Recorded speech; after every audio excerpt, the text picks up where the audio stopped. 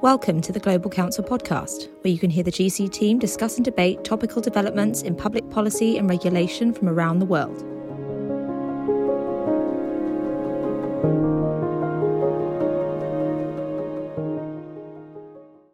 Hello, and thanks to everyone who is joining us for this podcast. Winston Churchill once said that in government, scientists should be on tap, but not on top. In the UK, at least, Churchill's dictum seems to have been followed. The creation of the post of Chief Scientific Advisor in the aftermath of the Second World War was not accompanied by a widespread embedding of science or scientific method in the heart of UK policymaking. From 2003 to 2018, the number of government scientists within the UK fell by 20%, while countries like Germany grew their government scientist numbers by more than 50%, Singapore by nearly 100%, and South Korea by nearly 150%. However, flawed pandemic preparedness plans and a limited grasp of the bioscience landscape across government has been laid bare by the pandemic, thrusting this issue firmly into the limelight. My name is Mark Lockridge. I'm a senior associate here at Global Council in the Health and Life Sciences team. And today we'll be talking about what the science gap means for the UK's ability to compete with other nations, tackle major health challenges, or prepare for the next pandemic. To discuss this and more, I'm delighted to be joined by Dr. Rupert Lewis, Chief Science Policy Officer at the Royal Society, Andrew Croydon, Director of Skills and Education Policy at the Association of the British Pharmaceutical Industry, and Miranda Lutz, Global Council Senior Associate in Washington, DC. So thanks everyone for joining us today. Rupert, I'll start off with you. You were Director of the Government Office for Science for several years. What's your view of how science is viewed across government, and what's your experience of the scientific competence or lack thereof of the advisors and decision makers in government? Thank you, Mark, and thanks for inviting me onto this podcast. I think your opening comment, on tap but not on top, highlights a really important issue, because quite often scientists are in the role of advisors. And if you look at the upper echelons of the civil service where the policy making, decision making takes place, not many of them are scientists. I think roughly 1% of the sort of fast track senior people have any kind of science background. So in that sense, you've got a group of people who are policymakers who don't understand the science world very well, asking for advice, and you've got a group of science advisors who may not understand the policy world that well, giving advice. But there is a kind of third path which one could explore, and that is scientists becoming policymakers. Then they would understand. They would ask some pretty good questions, and they'd be pretty well placed to receive the advice. So that's one path. The other aspect I'd sort of highlight is, over my time in government, which is sort of 17 years, there's sort of two countervailing trends. And one is that there has been a really good appreciation of science in many cases. The foot and mouth epidemic and the BSC, so-called mad cow disease in 2001, 2002, that was a real wake-up call. And that strengthened the science advisory system in government, the system of chief scientists and so on. And I think that's been well appreciated. The role of the government chief scientific advisor has gone from strength to strength over that period. The thing that has really suffered, though, which is the sort of countervailing trend, is government's own research budgets have really gone down. And that was particularly the case during the austerity coalition period. If you're like running a government department, you're looking for budgets to cut, which was the kind of ministerial steer at the time. It's easy to cut science because the forward budget is not committed beyond, say, 1 to 3 years or so. The problem if you cut science budgets, that say if you've got in an environment department vets and scientists running a zoonotic disease program, and you cut a significant amount of that budget, or indeed all of it, why do you need those people to run that program anymore? You take out capability then. You take out people who understand the problems. And you also take out, if you've got a science budget, there is at least an annual cycle of conversation about what science problems have we got? What do we need to spend the R&D on? And then there's answers come in, and there's a sort of socialization of science there.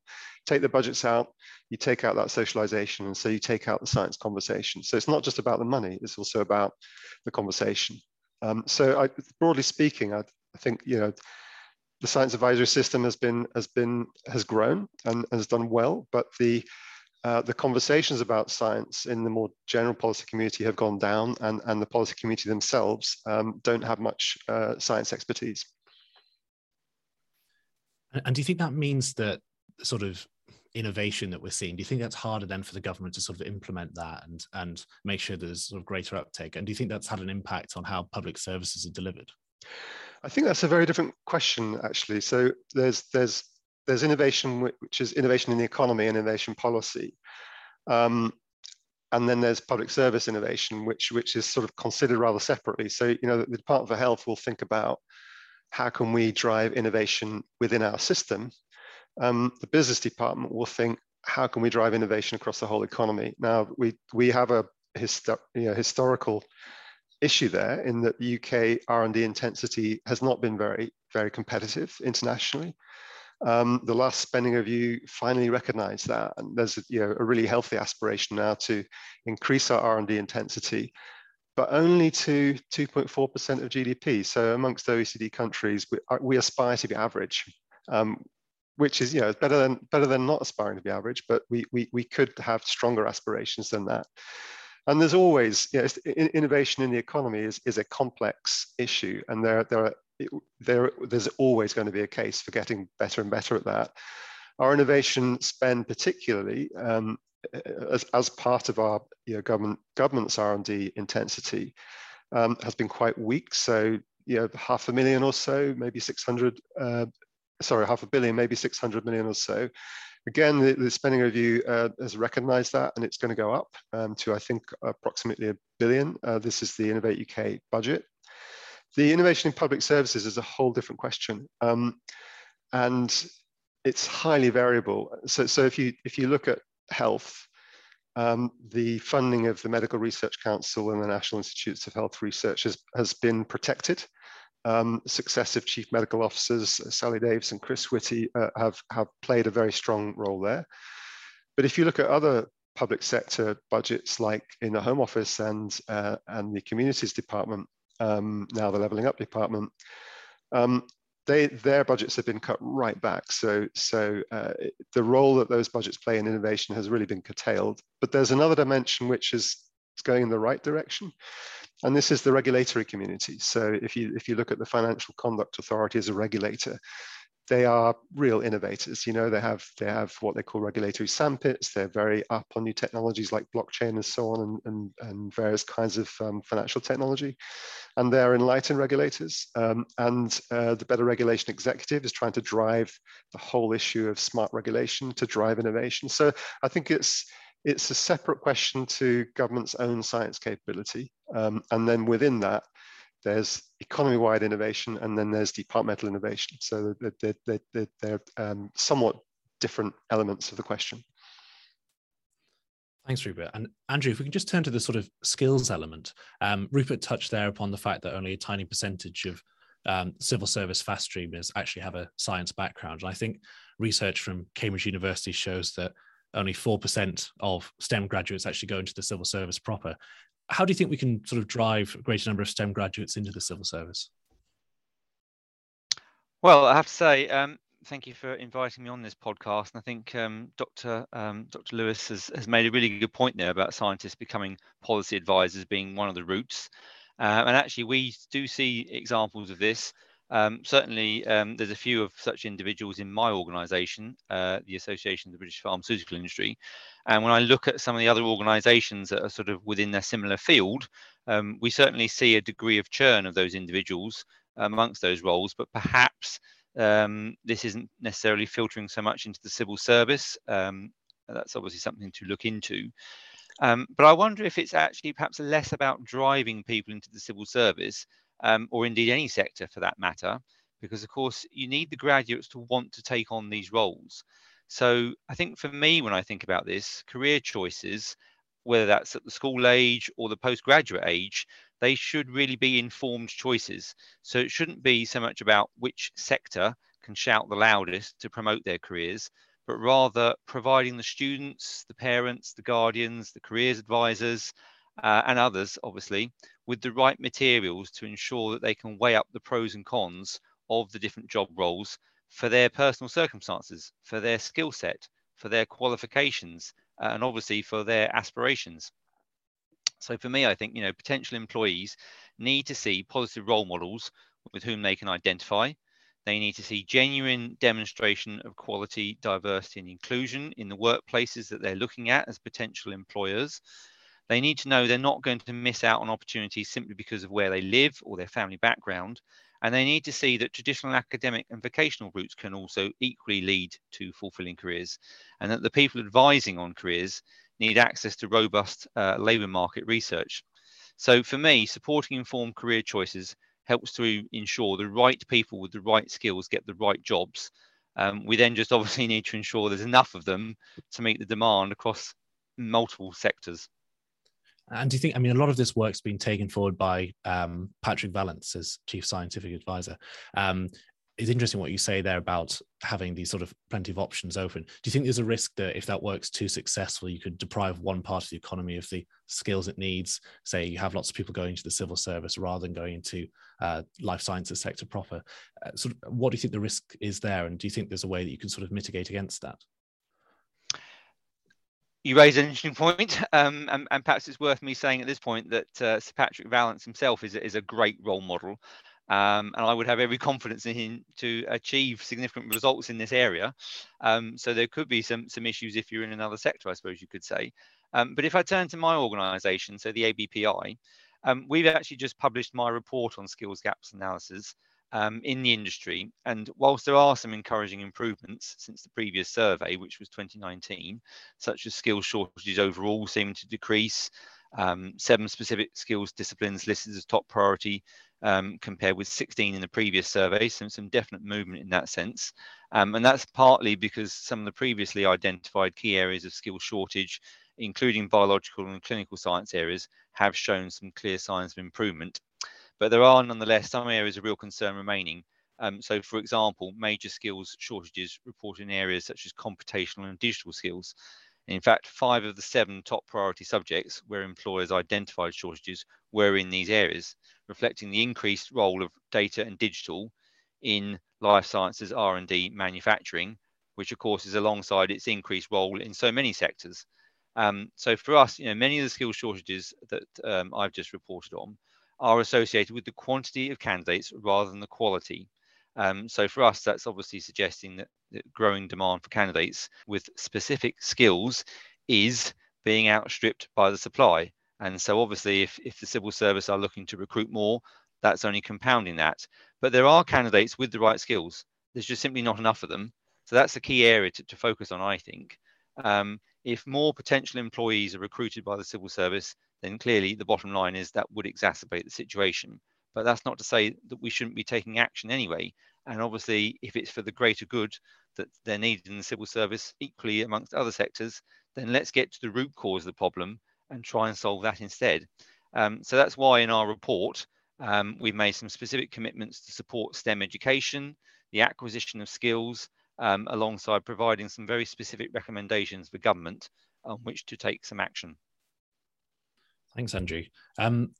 Miranda, just looking across the pond now, it seems that the UK performs quite poorly against comparator nations. Some of the points that Rupert mentioned in terms of developmental R&D spend, but also looking at the number of STEM graduates in the civil service as well. Do you think this is a particularly British problem, or do you think the US faces similar challenges?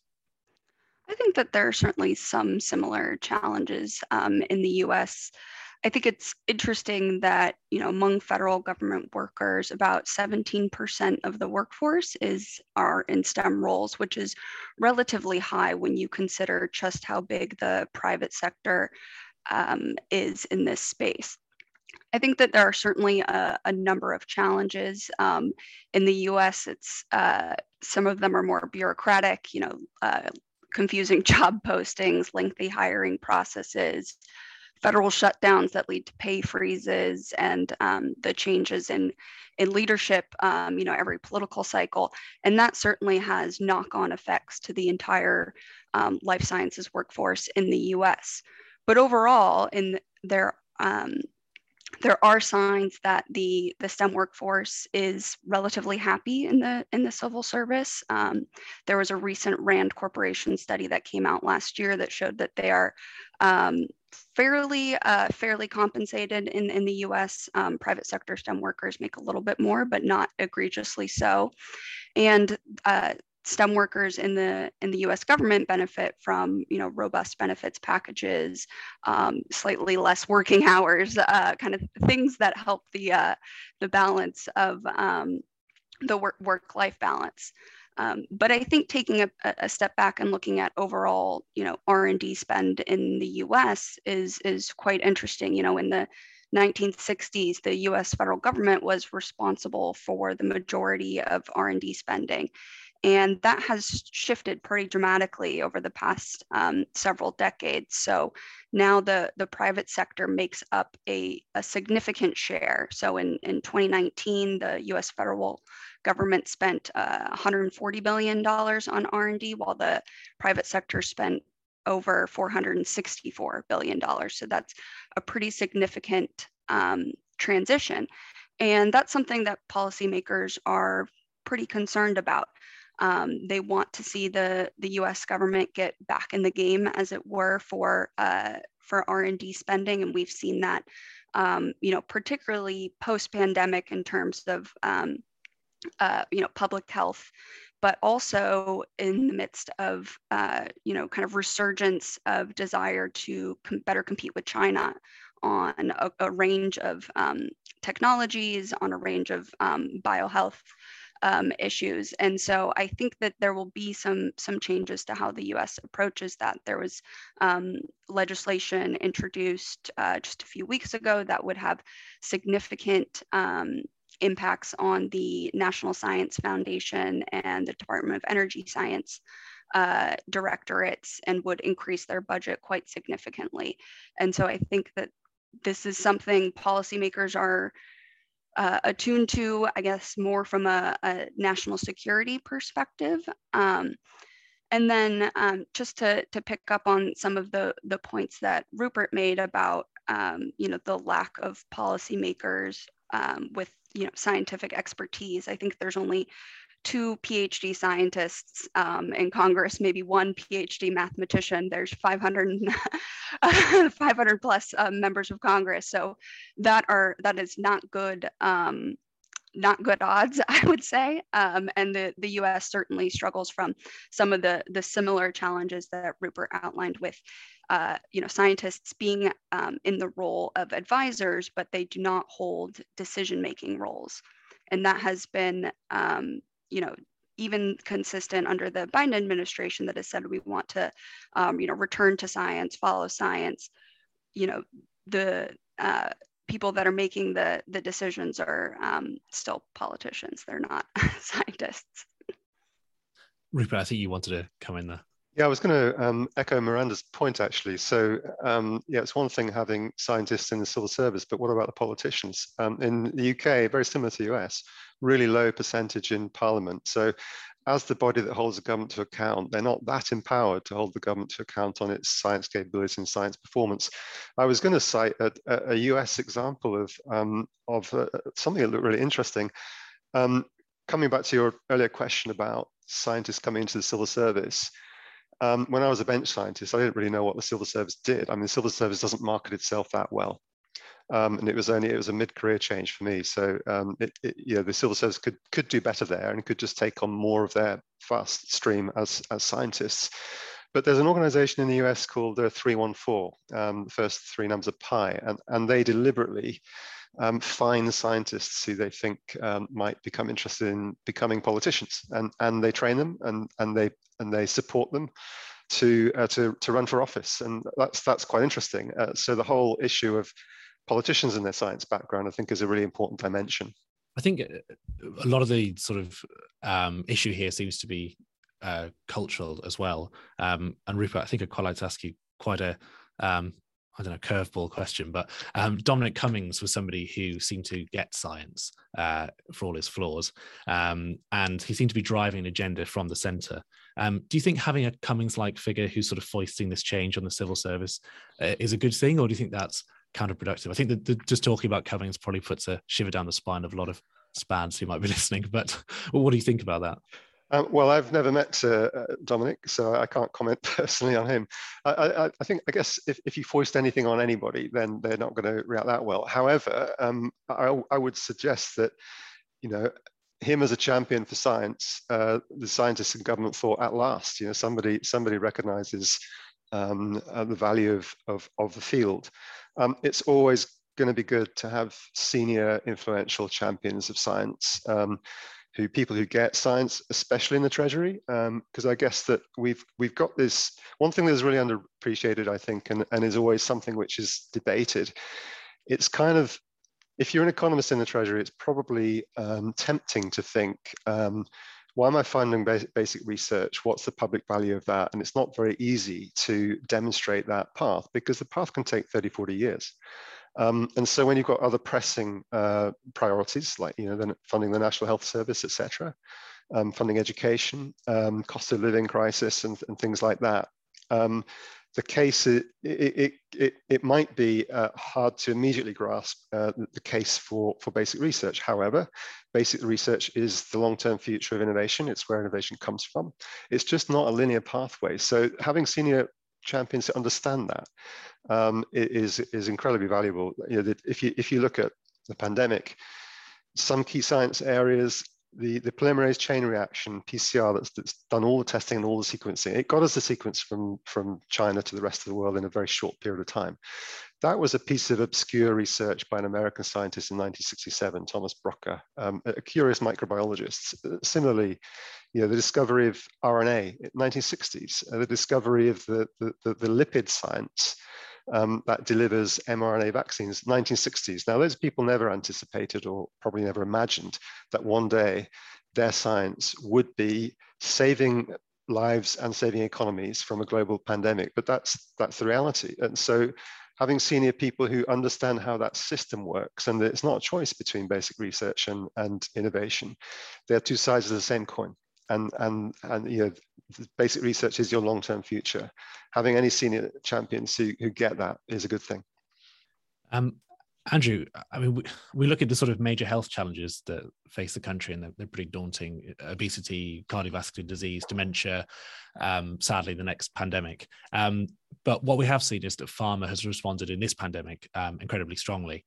But what do you think the government needs to do to work with the pharma sector more effectively, and particularly to secure the science skills of the future? Thank you. Yes. Well, I think in answer to this, I'm going to refer once again to my skills gap analysis that we've just published, not least because the Minister for Skills at the Department for Education, Alex Burkhart MP, said in response to the report that the government want to help people step into digital jobs and plug the skills gaps in our economy, which, bear in mind, that's where we've identified these issues. And at the same time, we had the Minister for Science, Research and Innovation at the Department for Business, Energy and Industrial Strategy, so Beige, George Freeman MP, provide the foreword to the report. And he stated that the report sets out a blueprint for how government and industry can work together to grow the life sciences talent base, provide opportunities for lifelong learning, and reskill the sector's workforce to meet the evolving skills demands of the next decade. So our recommendations we put in that report include stimulating adoption of emerging skills to meet demand by extending pilot schemes, looking at the newly funded institutes of technology and how they could be used perhaps to prioritise the application of digital skills, say for in the life sciences sector, looking at how we can ensure early career researchers are centralised within a sort of broader skills policy, and address some of the apprenticeship funding and review flexibilities in terms of apprenticeship training models as well, so that they can specifically meet the needs of life sciences employers. So I think it's about working together on a number of different levels, looking at different parts of skills policy and how that links in with education, and looking at multiple points within the education system as well, not just targeting people who are going to graduate, for example, but looking at multiple touch points. I think there's scope there and a wherewithal to move forward with the agenda for making that happen. Do you think because of the experience of the pandemic that the government is a lot more receptive to what pharma has to say as a sector now, because they've obviously delivered such big benefits to the country, not least through the vaccine. Do you think there is now more of a listening mode now? I think there's certainly a recognition for what the industry can do, and obviously, the industry was working. There were many critical workers clearly, and continue to be, they're doing a sterling job. But within the realms of who's been working on what, certainly the pharmaceutical industry worked rapidly to respond, and I think that obviously has got the attention of people, be it within government and outside of government. I think it's shone a light on it, and obviously people draw their own conclusions how they feel about things. But it has helped to educate people, I think, and shine a light on it. And as part of that would be government being aware of that. Yeah, I mean, I just wanted to echo some of Andrew's comments. In the U.S., I think one of the biggest lessons learned is, just how much can be achieved when government and the pharmaceutical sector and the whole entire private sector are actually working together. And in the US, that looked very much at cutting some of the bureaucratic red tape at the CDC and FDA. And I think that there will have some, long tail effects for how the U.S. conducts research, remote clinical trials. There's a lot of exciting things that happened in the pandemic. I mean, obviously it was a public health crisis, but in terms of innovative processes and new regulatory pathways, I think that there is a lot to be built on. I mean, the government has published documents on people and culture strategy in science, and they make almost no mention of education. And it's only going to be a couple of years before the people in the education system are the new STEM workforce. So, from our perspective in the Royal Society, this is a real gap. There's the sort of real lack of join up between skills and workforce policies and the education policy, and there are such big diversity issues. There are it's not quite half, but it's something approaching half the schools in the country don't produce a single girl with a physics A-level, which means they can't become engineers, for example, and they can't do that if they haven't done a GCSE, and they make those decisions sort of 12, 13 years old. So the whole gearing of education to STEM and the recognition that this is where the workforce is coming, and if you add to that the COVID effect on people in schools in the last couple of years, there are real pipeline problems building up, and I really think government could connect these more. It's slightly unhelpful that I guess that the science minister is in the business department and the education is a different department. They could do more joint working, I think, and more joining up essentially about what do they need to do in the education system to gear up for to solve the sort of skills gaps that Andrew's been talking about. And this goes back to teachers as well. There is a huge shortage of STEM qualified teachers, and it's not uncommon for teachers teaching STEM subjects not to have STEM degrees. So there are big problems in the education system with respect to the STEM workforce that could get more recognition from ministers who lead on innovation and science policy. Just taking a step back now, and I think it's probably fair to say that we might not have been having this discussion if it wasn't for the pandemic, which is a bit of a shame, but I think it shows how important this issue now is. Do you think that if we do put science at the heart of government, there's a risk that this makes science more partisan? I mean, Miranda, we've seen in the US that the politicization of science has been not the best thing, particularly around masks and vaccine mandates and so on. Do you think that the politicization of science could pose a challenge to businesses? I think it's going to be less challenging for businesses and more challenging for policymaking. I mean, putting science at the heart of decision making is challenging. In the US, you had epidemiologists calling for schools to remain, locked down, while at the same time you had pediatricians and psychologists saying that schools need to be open for children's mental health. So there has to be a body of policymakers that can kind of absorb all these different viewpoints and make decisions effectively. I think that latter step is what kind of has broken down in the U.S. a little bit, unfortunately, because as we've discussed, policymakers don't necessarily have the foundational knowledge for how to assimilate all of these different data points and make the right decision.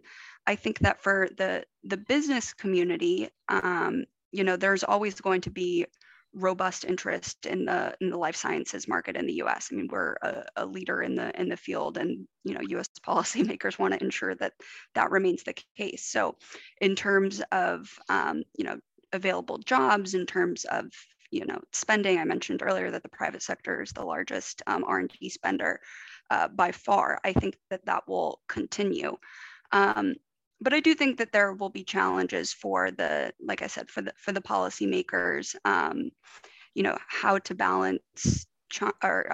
balance science with their political agenda is difficult when political ideologies get so embedded with differing viewpoints on science. And I think that is reversible, but it's going to take a lot of work from politicians to cut down on the rhetoric that has really kind of contributed to this situation and put everyone in these very entrenched camps.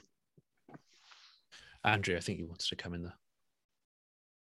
Thank you. Yeah, I was just going to pick up on the piece where you mentioned about, would we be having this conversation had it not been for the pandemic?